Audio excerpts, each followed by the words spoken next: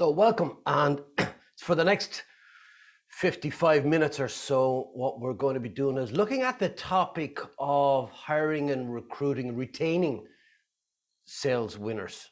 And in doing that, I'm just going to talk a little bit about what I'm going to cover off for the next 55 minutes or so. I'll share the agenda with you in a moment as how we go through those four areas. Before I do that, I just want to let you know that throughout the class webinar, I'm going to be sharing some assets with you, tools, templates, that kind of thing, particularly around recruiting and hiring. Anything I'm using, I'm going to share with you. And so you'll need to keep your chat open for that, because what I'll do is, as I go through a template or a tool and I share, I'm just going to post a link in the chat for you. If there's any questions that you have come up throughout it, probably best put those into the Q&A function. You can put them in chat, and if I see them, I'll certainly answer them. But the chat can disappear very, very quickly. So I'm going to suggest if you put them into the Q&A, they'll stay there. And unlike the last time, I have enabled Q&A, so it should stay in there. And at the end, then I'll deal with those questions. So if I run over the time in dealing with Q&A, that's fine. Even if you can't stay, they'll be captured in the recording and that'll be made available. The only thing that won't be made available, is those tools that I'm going to share with you because you're here live. If you're watching this and it's not live, then there's no chat field, so you can't get those as easy. But first, before I share the agenda, I wanted to share the purpose of where this came from, and it stemmed to the conversation I had with Tom Castley. And Tom is going to appear later on because I did a podcast with Tom on hiring and recruiting, and he shared with me their hiring process, and I've got that for you this afternoon. I've also got a little clip from Tom where he shares his 2 favorite questions. I've got that, and I've got a lot more on questions and process and that kind of stuff. But really it came from the fact that it's this time of year every year. Yes, there's a demand for people, and there's a frenetic activity in trying to hire people as people move from one job to the next. However, it's different.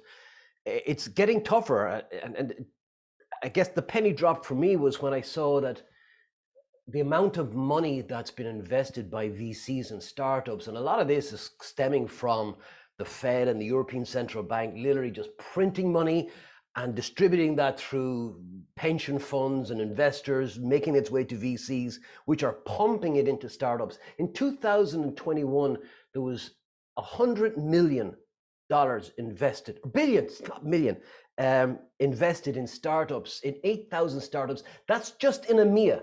That's not worldwide. Companies raising between 2 million and 50 million each.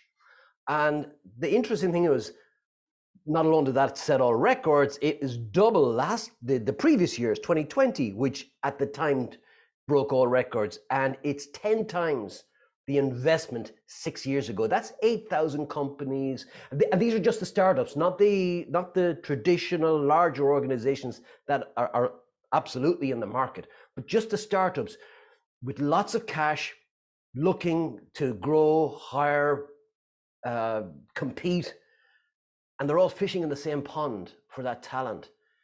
So, and just as when we talk about sales, we talk about that your best customer is somebody else's best prospect. Your best rep is now some recruiter's number one target. So part of that, if I look at the agenda for this, is that retention is job number one. How do we make sure that we hold on to key staff, key talent? But even, and assume you do a great job in that, if you're in growth mode, you've also got to recruit, and now you're competing with all of these other companies that are throwing money at SDRs, BDRs, AE. And then, of course, we don't want to get too caught up in that because it is a buyer's market, if you like. And then we hire the wrong person. And anybody who's ever done that, and if you've been a leader for more than a year, you've done that, that's a nightmare because it takes up so much of your time. So how do we make sure we put a process in place to weed out those who often appear and will interview like they're James Bond, but end up behaving like Johnny English when they get their feet under the table. And so that's part of the problem. And the other thing is then once we've got people on board, how do we get them up to full productivity, time to revenue as quickly as possible? How do we do that consistently? And also within that, how do we make sure that if somebody does get through that really is not an A player, how do we capture that early and weed out any kind of early mistakes? So that's in essence what we're going to do. I'm going to spend most of the time, not that we have a lot of it, but we're going to do that really around the recruiting, hiring, and onboarding. But I do want to, before we get into those areas, just touch on the retaining talent bit, because I think that gets overlooked when our focus is diverted to bringing on board people and hiring and recruiting. Very often we could take our eye off the ball and get blindsided. And so I want to talk about that just briefly. As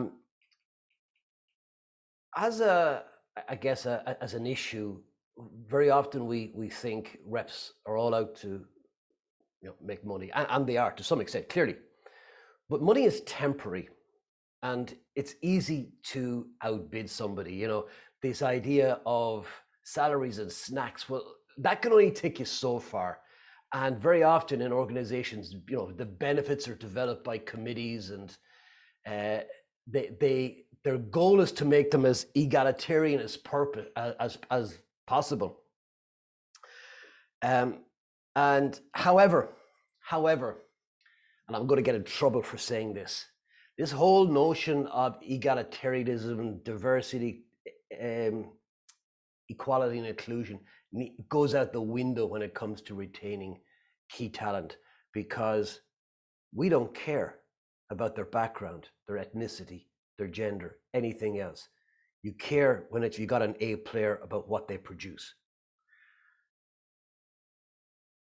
In some strange way, when we talk about inclusion, it's actually the opposite as a case. And I'm going to talk about that a little bit. I think it's really, really important. And I want to share with you something that happened to me a few years ago, which demonstrates this. Anyway, at a company level, all those policies are absolutely spot on. But when it comes to retaining A players, it's not that it's not helpful. It's actually sometimes the opposite is what we want. Certainly when it comes to inclusion, we want exclusivity, or at least that's what an A player does. I was in an organization a few years ago, and I had itchy feet, and I was looking around, and I was at a conference, and the CEO was also, the company I was working for was at this conference, and he came over to me and tapped me on the shoulder, and he said to me, Paul, he said, he had some swanky suite that he was staying in. He said, I'm having an after conference party, reception, what you want to call it, just a get together in my room, in my suite. I'd like you to come. I said, okay, didn't need to be asked twice. And I went to this at the appointed time in the room.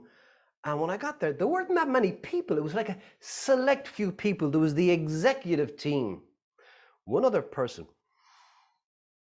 And the way he spoke to me at that was, I won't go into the details of the conversation, it doesn't matter. And it wasn't even the conversation, it was the fact that I got invited to this group made me feel really, really special. No amount of salary could compensate for that. And so I think when we talk, this is the message I want to leave you with. When it comes to retaining A players, can't retain them with money, you'll always get outbid. They care less about their job because they can find a job. An A player can walk into any job they like. And when we talk about recruitment, there's something else. People who post jobs, A players are not looking for jobs. They're too busy making money.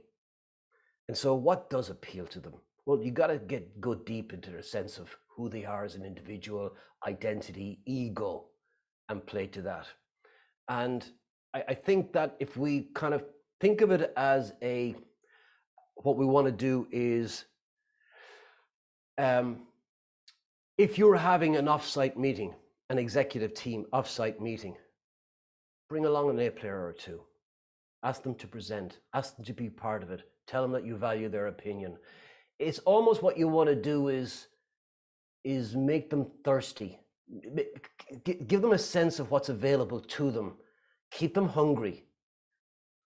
Or maybe you're having a barbecue with some of the executive team. It could be offsite, it could be the back of your house. Invite one or two of them along. Or maybe you want to get together with some of your work colleagues, executive team, for watch a game. Invite one or two of them along. Let them know that they're special. Think about the corollary of this. I had this, but this is my story. When I worked in an organization, and I was a pre-sales guy at the time, and I wanted to make that transition into sales. I went from a very technical background into pre-sales because I wanted to get this is a path to get to sales. And some of the guys in the company had been to the States on a sales training. I do not remember, it was more than 20 years ago, what the sales training was. But when they came back, they were very enthusiastic about it. They talked, this is the best training they'd ever been on, blah, blah, blah. So I went to my boss, Andy, and I said, Andy, really love to go on that sales training. And Andy's words to me were, after he kind of just laughed a little bit, he says, that's just for the big boys. Yeah, no amount of money can compensate for that. I didn't say anything to him directly. I just fumed. I went home, and by the time I got home, I was opening all the papers. Within a month, I was in a new job. That's the corollary. So when you can give people all the salary they want in the world, all the snacks, all the benefits, but you undercut the right sense of identity that are gone. And what we're talking about here in terms of retainment is the opposite of that, making them feel special. So my question for you, and clearly it's a rhetorical question in this forum, is what are you doing to identify your A players and make them feel special? Make them feel like they're part of the A team. That's a takeaway. So that's the first one, just to bear that in mind. So what I want to do now is talk about recruitment. Let's move on to the next stage, because I want to spend most of my time today with you on recruitment and hiring and onboarding. And I want to share with you this slide here. This is a Ferrari. This is not my Ferrari, by the way, so don't I wish. And I'll tell you why it's not my Ferrari. I can't buy a Ferrari. You know, I where is it here? I want to share this with you. This is a website. It was actually Tom talking to Tom Cosley, who appear later on, was telling me that the average punt, you just can't walk into a dealership and buy a Ferrari. Now think about that for a second. You're the buyer, you go in, you have the money. They won't sell it to you. You can go have a look at this website. I'm not going to kind of go through it now, but if you just put in buying a Ferrari, how do you buy a Ferrari, etc. It's the criteria that they put in place is just almost at a ridiculous level. Now, please don't take this literally. I don't mean it literally, but what I want to do is give you a sense that when we're talking about A players, I want you to change our paradigm a little bit and think about them in terms of really, I guess the traditional mode has always been the hiring party was like a buyer and the potential employee had to sell themselves. And that's true of B and C players, there's no question about it. The hiring company would put up a job description, a job spec, and invite people to apply and then put them through a process. That's not how it works with A players. They're not looking for a job. Think of them like they're selling a Ferrari. They have criteria, a very selective criteria.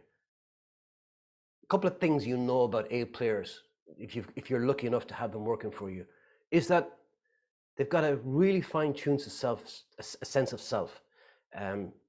They're also very confident. So they know their value, and they're not just going to give that to anybody. And so in changing our paradigm a little bit, I want you to think more of how do you sell yourself to these individuals as a hiring manager, but also as an organization. Now, on the back end, absolutely, there has to be a qualification process on your behalf, for sure. But when you just change your paradigm and think then as recruitment, almost like prospecting. Watching a video by Mark Robert. He was the CSO in HubSpot early on, sold out for 270 million now as a VC. And he talked about this, and he talked about the difference in how you direct yourself towards A players and how you attract them into the organization. And people buy into a story. They don't buy into a salary. And that's something else to think about as part of your recruitment process. For those of you who've seen the movie or read Steve Jobs' autobiography, there's a section in it where he was trying to recruit the CMO from Pepsi, John Scully, into Apple. And he told him a story, shortest story, one of the shortest stories ever written. And the story was this. He said to John Scully, do you want to spend the rest of your life making sugared water? Or do you want to join me and build a future? And just that sense of here's where you are, here's where you could be. As a story, all organizations have a story. Make sure when you're recruiting people that the story you're presenting to them is a story that they want to get behind, that they want to be part of. And so in a recruitment sense, again, think of it more as what story do potential A players want to be part of? Because the salary isn't yes, they have to be paid competitively. That's not an issue. Let's stop talking about salary because they can get the same and better salary elsewhere. Why join you? They're joining a story. So that's the first thing I want to just kind of put out there in terms of recruitment. I want to talk a little bit then about some of the processes, I guess, that are behind that. And so I let me just put them up here. I've been looking at this and I realized I've put the wrong one in here, but never mind. I'm going to share this with you. So this is a okay. I thought I put a slide in. I don't have it, so I'm just going to talk to it. So the first stage in this, in terms of, first of all, define the story.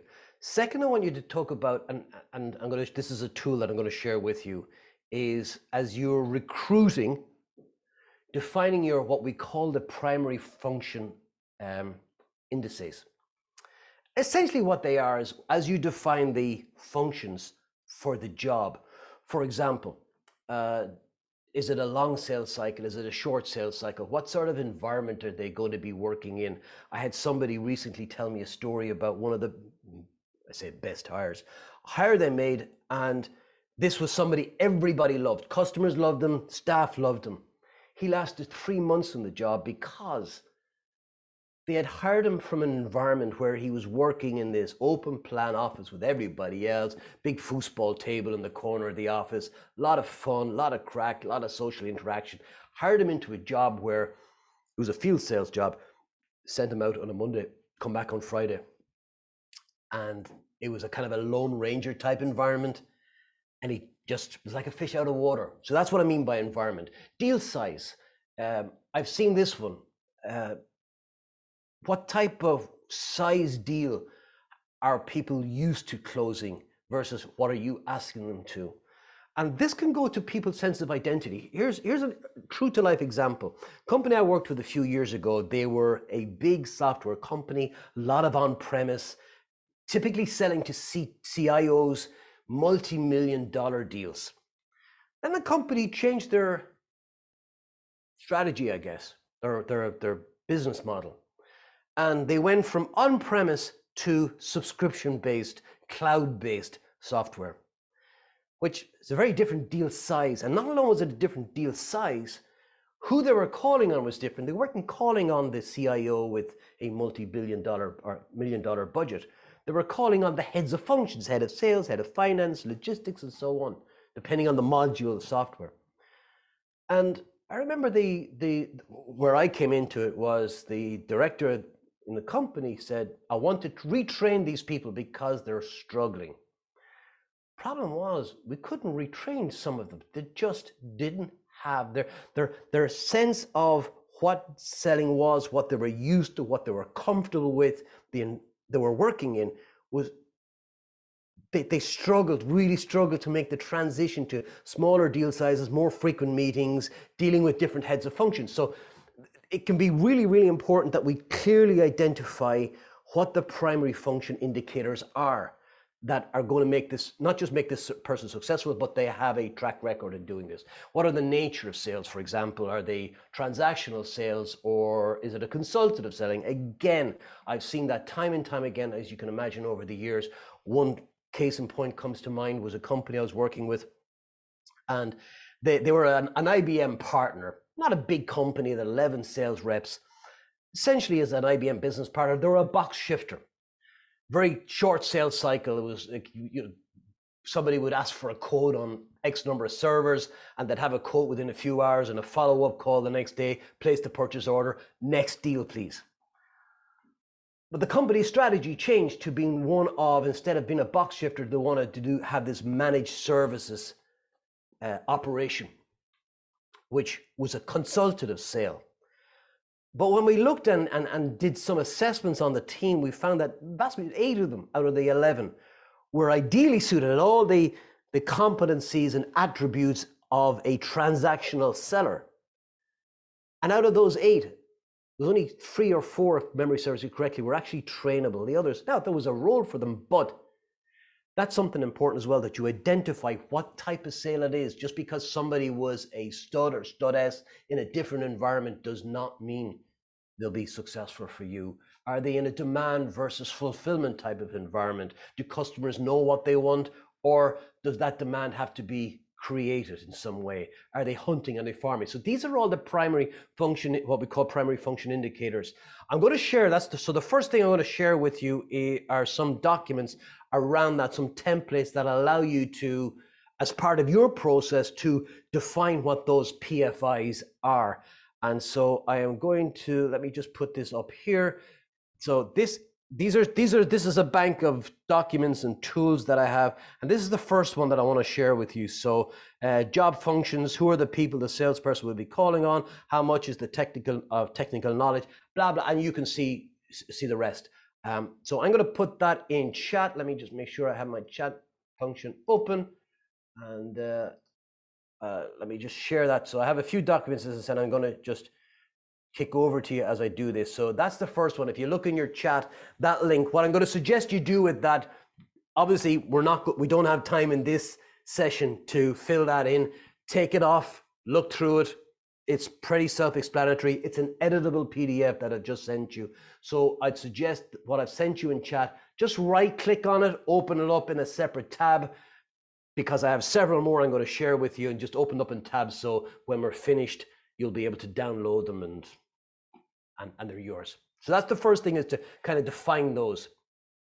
The second thing, as part of your recruitment, in order identifying A players, is to create it's like, in sales, marketing do this to some extent as well, is where you create your ideal customer type, your avatar for who the individual is that you want to sell to. I think it's also true in recruitment that we identify that clearly. And the framework that I'm going to share with you is what we call in Sandler called SEARCH, SEARCH. And the S is skills. What skills do they need to have to be successful in this role? E is experiences. What experiences do they need to have demonstrated or have had in order to have a high likelihood of being a good fit in this role? What are the attitudes and the beliefs, the mindsets that are going to be important? That's the A.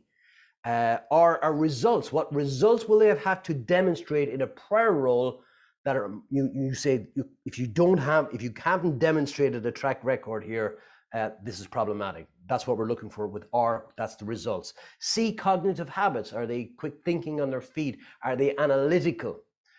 And H are the habits. So cognitive skills and habits are the H. So when they go about prospecting, how do they do that? When they set up their week, how do they go about doing that? What is their routine? What are their consistent habits that make them successful? That's the search model. And so what I'm going to do with that is I'm going to share with you an example of it and then give you a template that you can go and create your own. So we have so now we're seeing here the job functions that you identify as part of your PFI.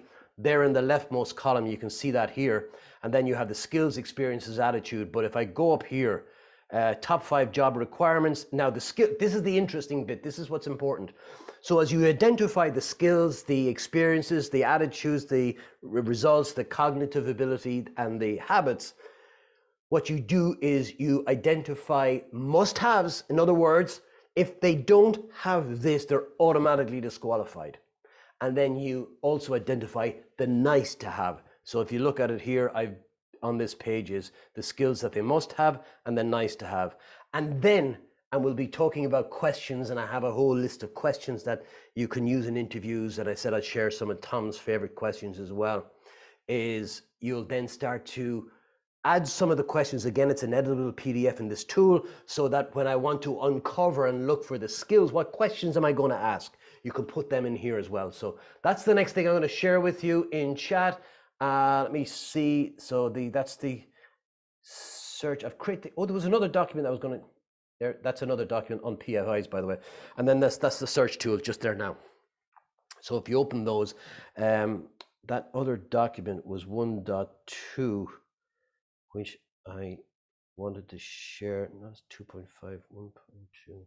Here we go. This was another one around. So there was the primary function indicators. What, what type of sales cycle was it, for example?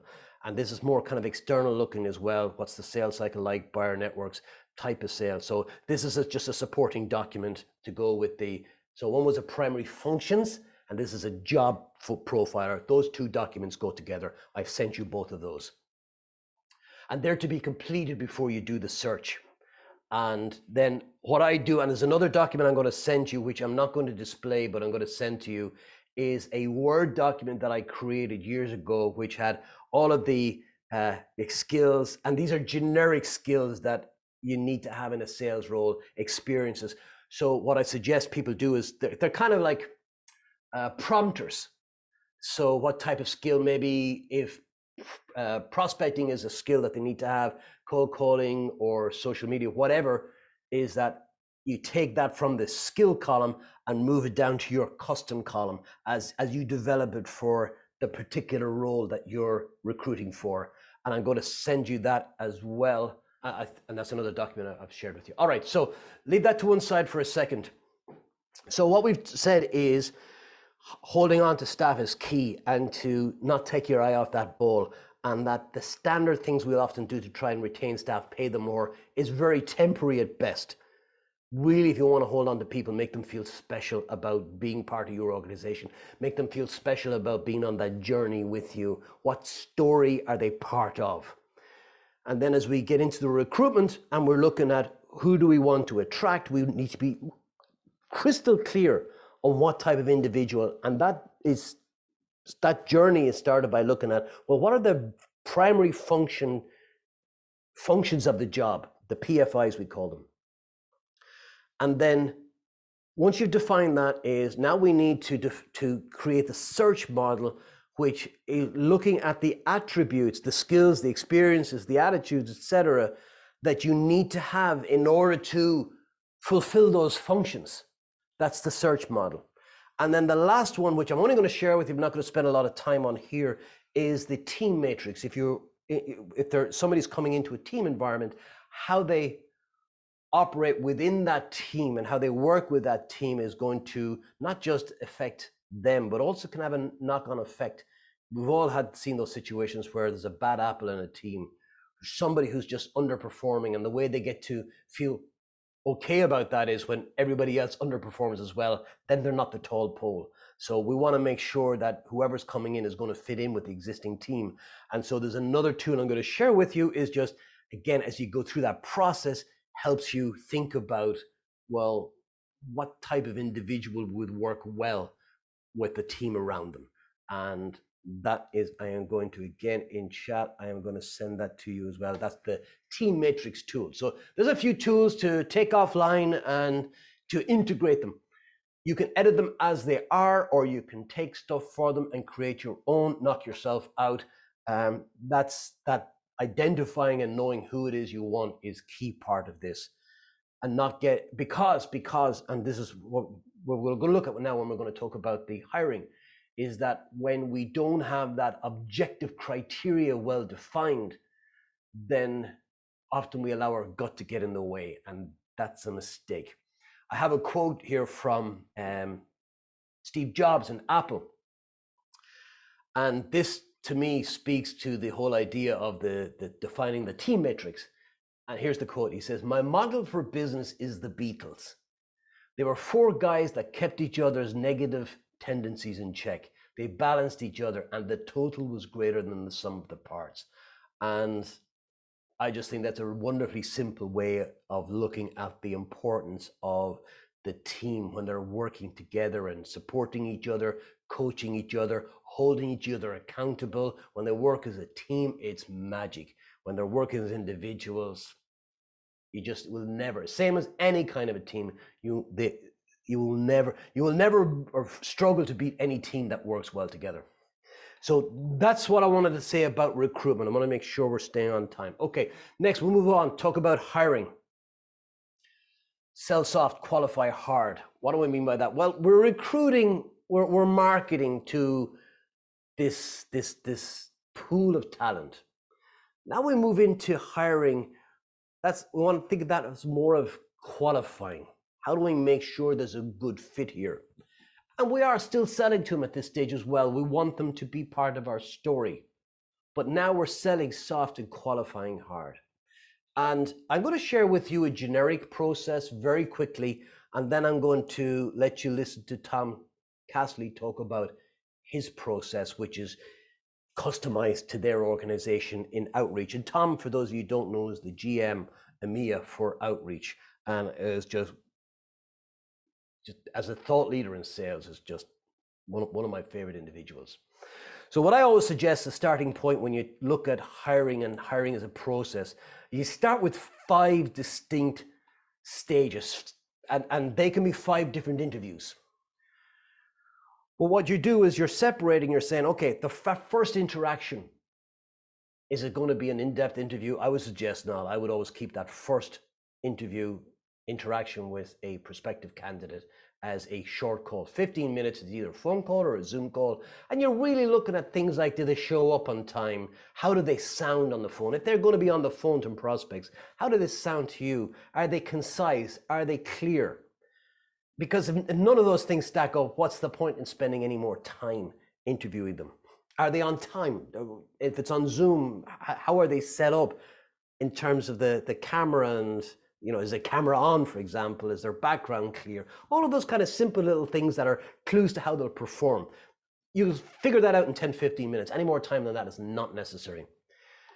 I would then have a second stage, which is more around job fit. That's where you get to ask a lot of questions. That's where you'll take in that search model and look for evidence of the skills, the experiences, the attitudes, and so on that they have. And you'll see in that tool, there's a place for adding all of those questions, and I'm going to share more with you shortly. The third element I would always have in there, and some people don't like this. I love it. It's called a negative interview. And I think sometimes people are they don't like the term negative interview, but really what it is that very often we'll meet somebody, we like them, and from that point on, what we're trying to do is, our bias is looking for evidence that we're right, that they're a good fit. And we don't lift up the rock and look underneath and see is there moss underneath. And so a negative interview could start something like this. The candidate shows up either remote on Zoom or in the room. And after you welcome them, your first thing is to say something like, over to you. That's it. Just hand them control of the meeting. See, what do they do? Are they prepared? Did they come just to answer a ton of questions, or do they have questions? Can they deal with being thrown a curveball, for example? If they can't do that with you, they're not going to do it when they're in front of a prospect. That's what I mean by negative. Another example of a negative interview would be, for example, with a candidate. And what I would say to you is, the more you think they're a good fit, the more you need to do this. At some stage, you turn to them and you say, I don't think you're right for this job. Then you shut up. You don't say a word. You see how they deal with it. What you're doing is you're rejecting them. And you want to see, how do they handle rejection? Do they do it without getting upset? Does it throw them off base? Because again, if they can't handle it with you, don't expect them to handle it with a prospect. So you gotta inspect what you expect. And it's funny.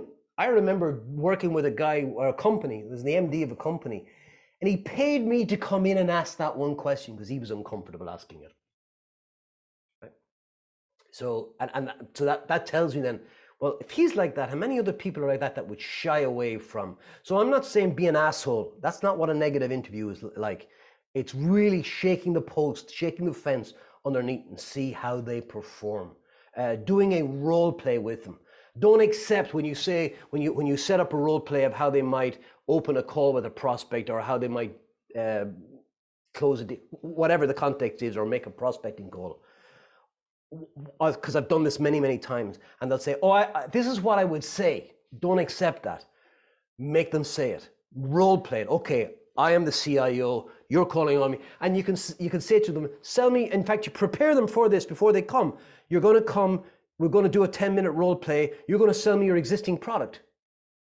See, do they understand what are the pains, issues, challenges that their existing solution addresses? If they don't know that, and then you can say, well, for CIO or CFO, what would be the pains? If they can't tell you what that is for their existing one where they're already working, how can they possibly do it for you? They don't get it.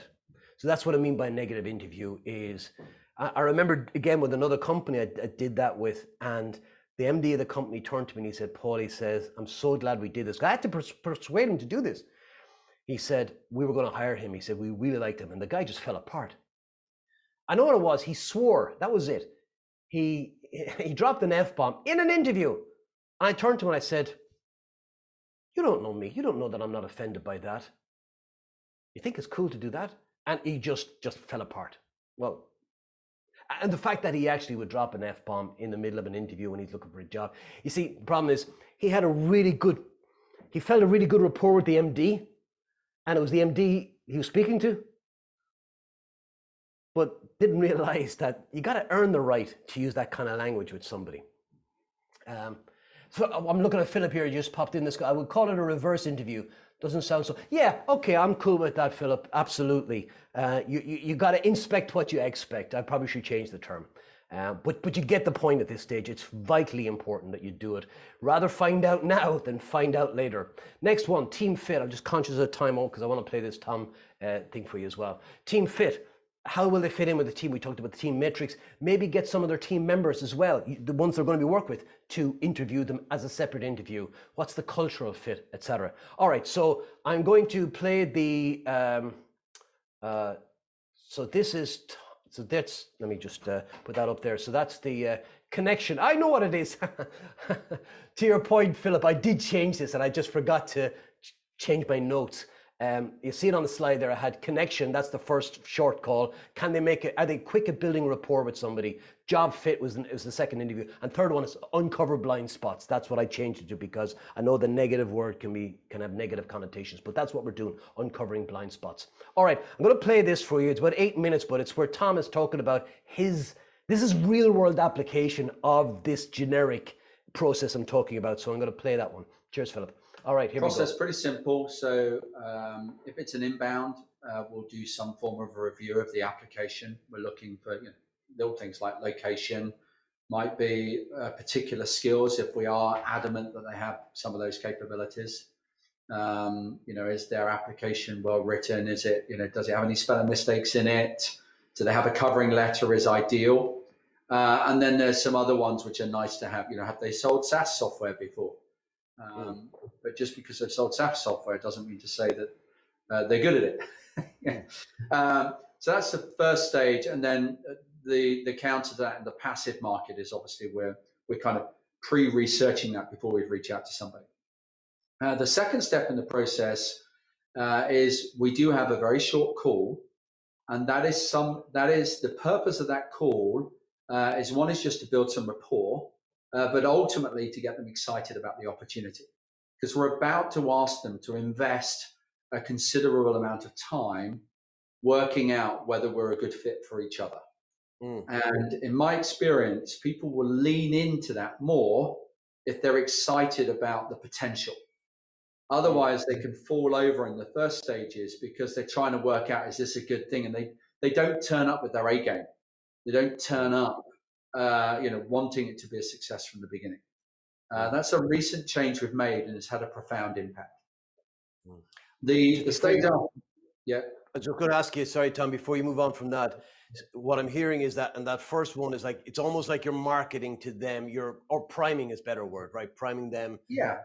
How much of that, though, is also where you're paying attention to how do they sound on a phone call? How confident do they sound? How much are they in control of that process? How much of that qualification from your side is going on? Yeah, so there is. When we were face to face, there was more stuff you could do. But even over Zoom, for example, what time did they arrive? Did they mute? Their etiquette on Zoom. Were they muting, unmuting? Was the video on or off? Did they have? Are they writing stuff down? Did they set up their background? Were they deliberate about their environment, or are they? So there's lots of things you can do just to kind of assess how they turn up in general. A bit like when I was at Oracle, we used to have somebody else bring a candidate up, and we always used to make sure the interview room was a long way away from reception.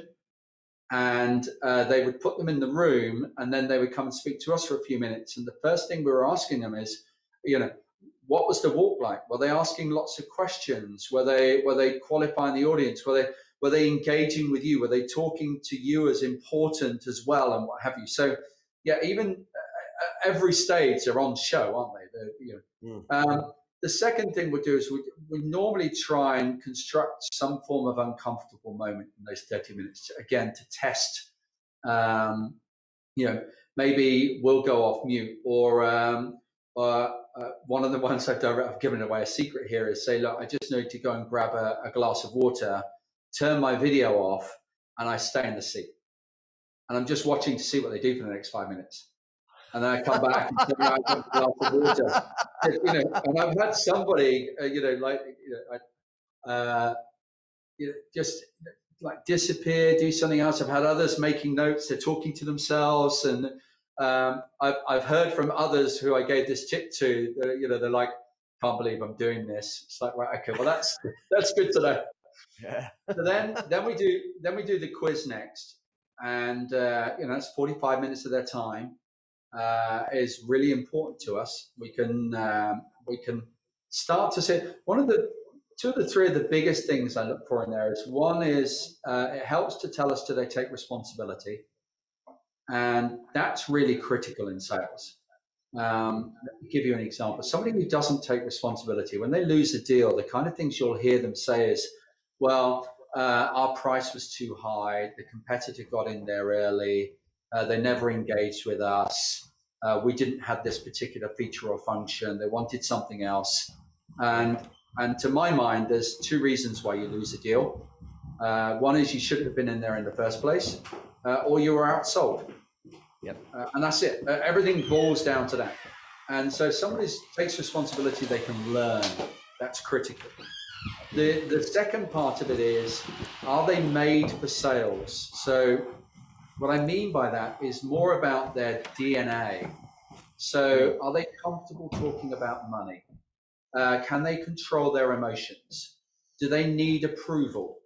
Now, I've seen some great salespeople who don't score well in those three areas, but they are the kind of people that on the weekend they really need to, take time out, because it just takes it out of them. People that have that natural kind of DNA, it doesn't wear them down, and and ultimately, if something, it's like doing a sport you don't enjoy. Guess what? You rather play sports you enjoy and you tend to thrive at, rather than forcing somebody to go and do something they'll never ultimately in their core enjoy. So the test is the next stage. After that, we then get into the formal bit. So we have the skills interview, which for us is hour and a half, I guess, to get through. And that is normally done with two people, and the hiring manager and another. And both people, what's critical here is now we also, because most of it's done over Zoom, we'll invite Outreach Kaya, which allows us to record and transcribe the call.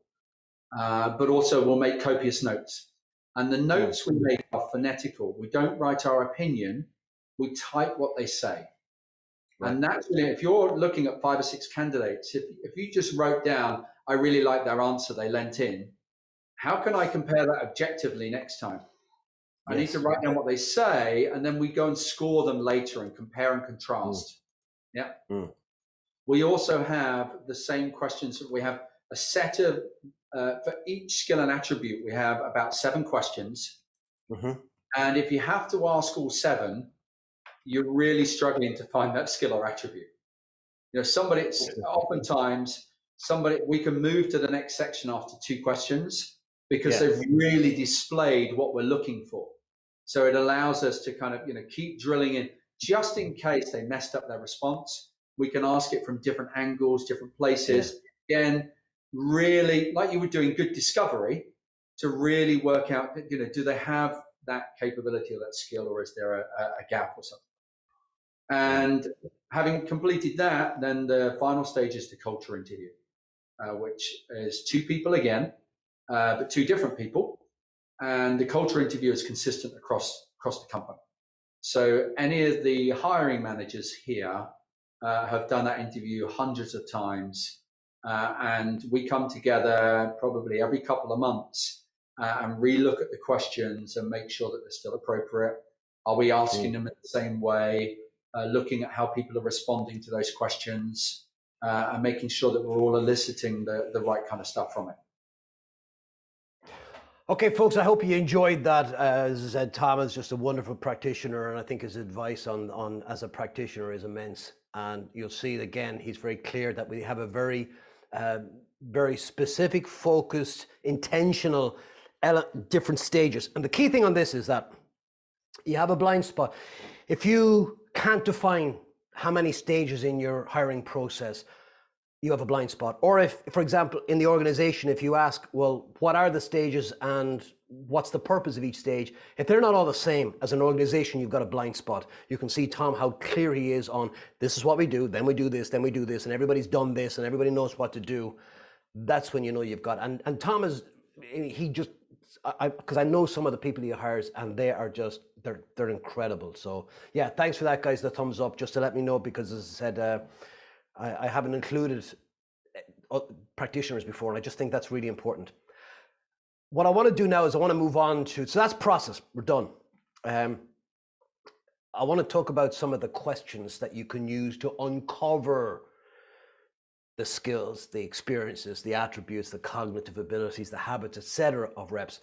So what I'm going to do is I'm going to start that by sharing with you another short 2-minute interview with Tom, where he shares his 2 favorite questions that he asks and why he asks them. And that's what I want you to pay attention to. It's not the questions, when you hear them the first time, are kind of going, oh, it's a pretty innocuous question. But actually, when you hear why he does, that's important. Then what I'd like you to do is I'd like you to share with the group online at the moment your favorite interview question. So what I want people to come away from this are just, because we all have our own favorite go-to questions, But then when you hear somebody else, you go, oh, that's great. I'm going to use that. That's what I want you to do. So once I've shared the Tom, I want you to then be thinking about your favorite question, put that into chat so other people can see it and we'll share it. So let me get the next one up from Tom lined up for you. Here's his 2 favorite questions. I can't let you leave this section without asking you, because you mentioned that you like to ask other people what's their favorite questions, and you said you geek out on that. What are your top 2 questions that you absolutely would ask every time?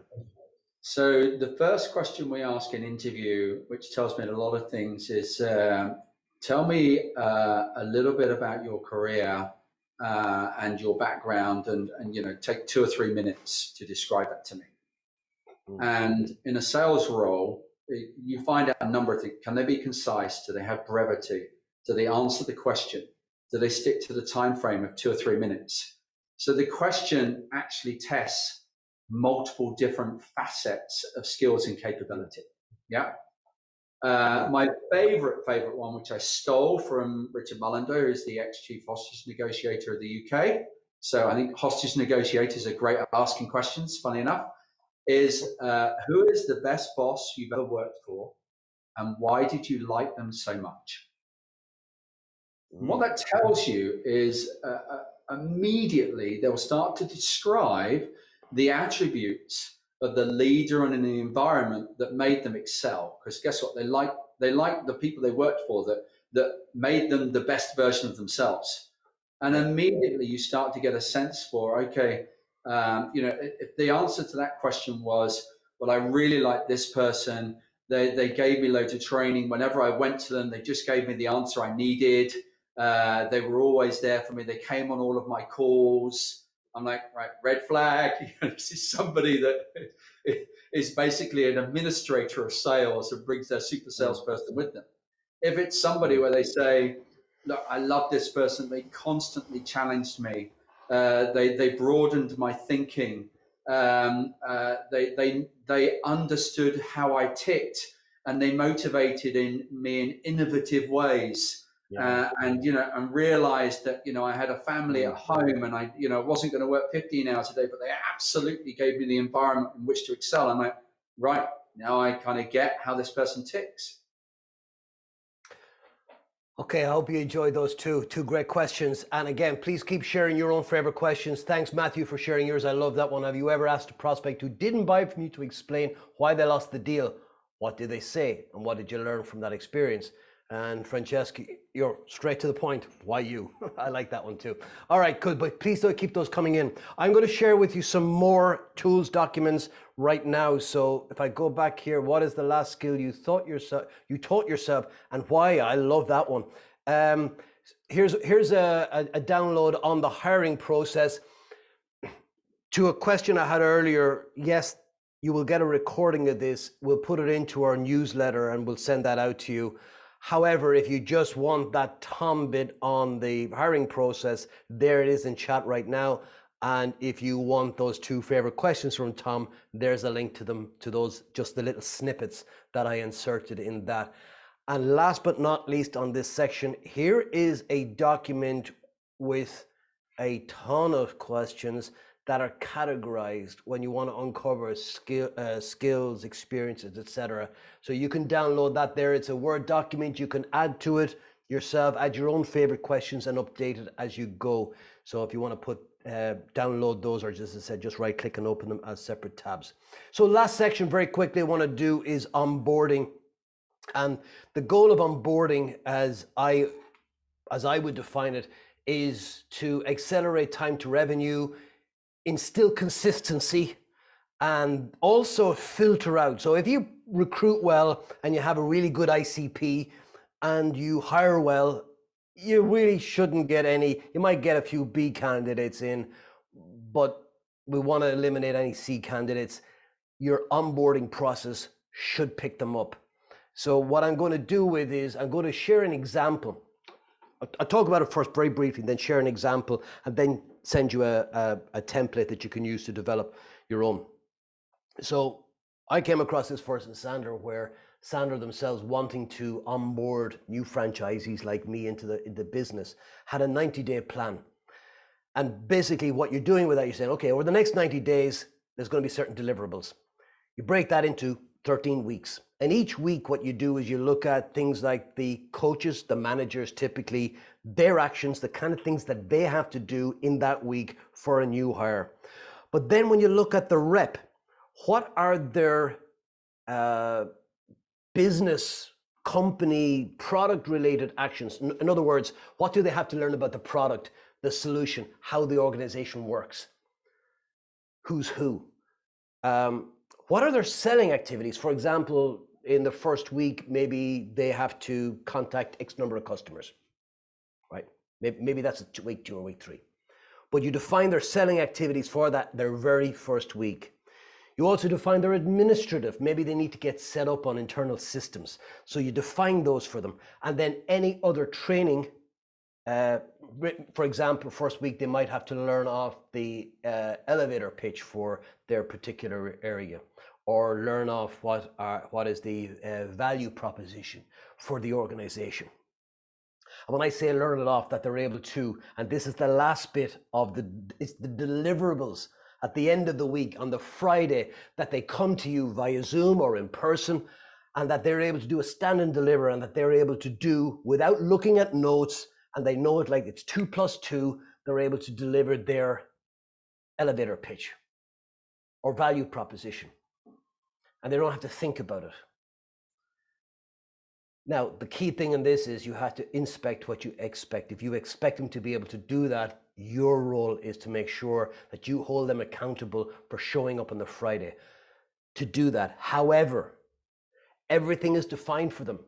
And this is where you get to weed out. If somebody's showing up at the end of their first week and they're not able to, they don't have the competencies, or they just haven't bothered their arse to do it, that tells you very, very quickly, that's a yellow card anyway. Week 2 would be a red card for me.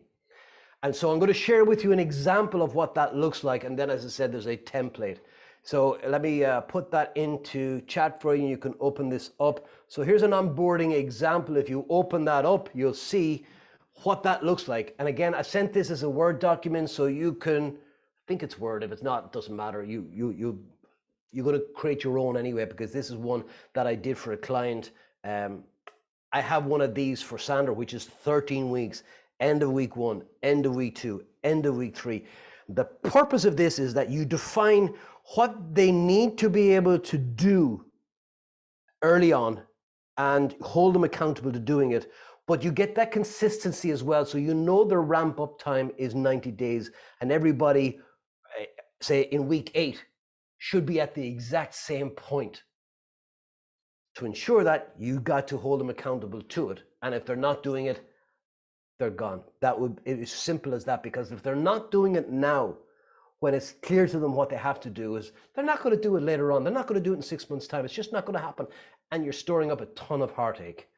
So take a look at that document as an example of what I'm going to do now with you, is share with you is a template document which you can use to define your own onboarding plan. And maybe this is something that you want to get your existing team together around a table on a call with to define, because when somebody new comes into the team, it's important that the team is also holding them accountable, but also there to support them. And in order to do that, they need to know, but also have bought into the onboarding plan. And it's a lot easier for them to buy into the onboarding plan if they've helped define it. And they can help you kind of decide whether a particular goal or objective you were saying week 3 is really realistic. A rep who's been through the process themselves, even if you didn't have the plan in place, they've been on board and they said, look, that's unrealistic. I probably spent the first 3 weeks doing A, B, and C. It's unrealistic to expect me to do X, Y, and Z, for example. So I would involve them in doing that. That's pretty much it. I think let me just, in terms of onboarding, oh, my watch has just died. Yeah, we are over time on that. That is, I think the last thing I wanted to share with you on onboarding was to kind of give you those tools and templates. And I have a last thing I'm going to share with you on this one. It's just a hiring checklist. Again, I send this to you. I'm not going to go through this because I am over time, but it's a useful checklist to kind of go through do's and don'ts, what you should do in order to make this really a robust, scalable system that delivers consistent results. That's just one page, and then there's another page, and I'm just leaving that up there so it's there for posterity. You will get this. Yeah, that's it, folks. So if you have any questions you want to get me, I'm going to stay on for a couple of minutes. But if not, thanks for joining me, and I hope to see you on another one of these.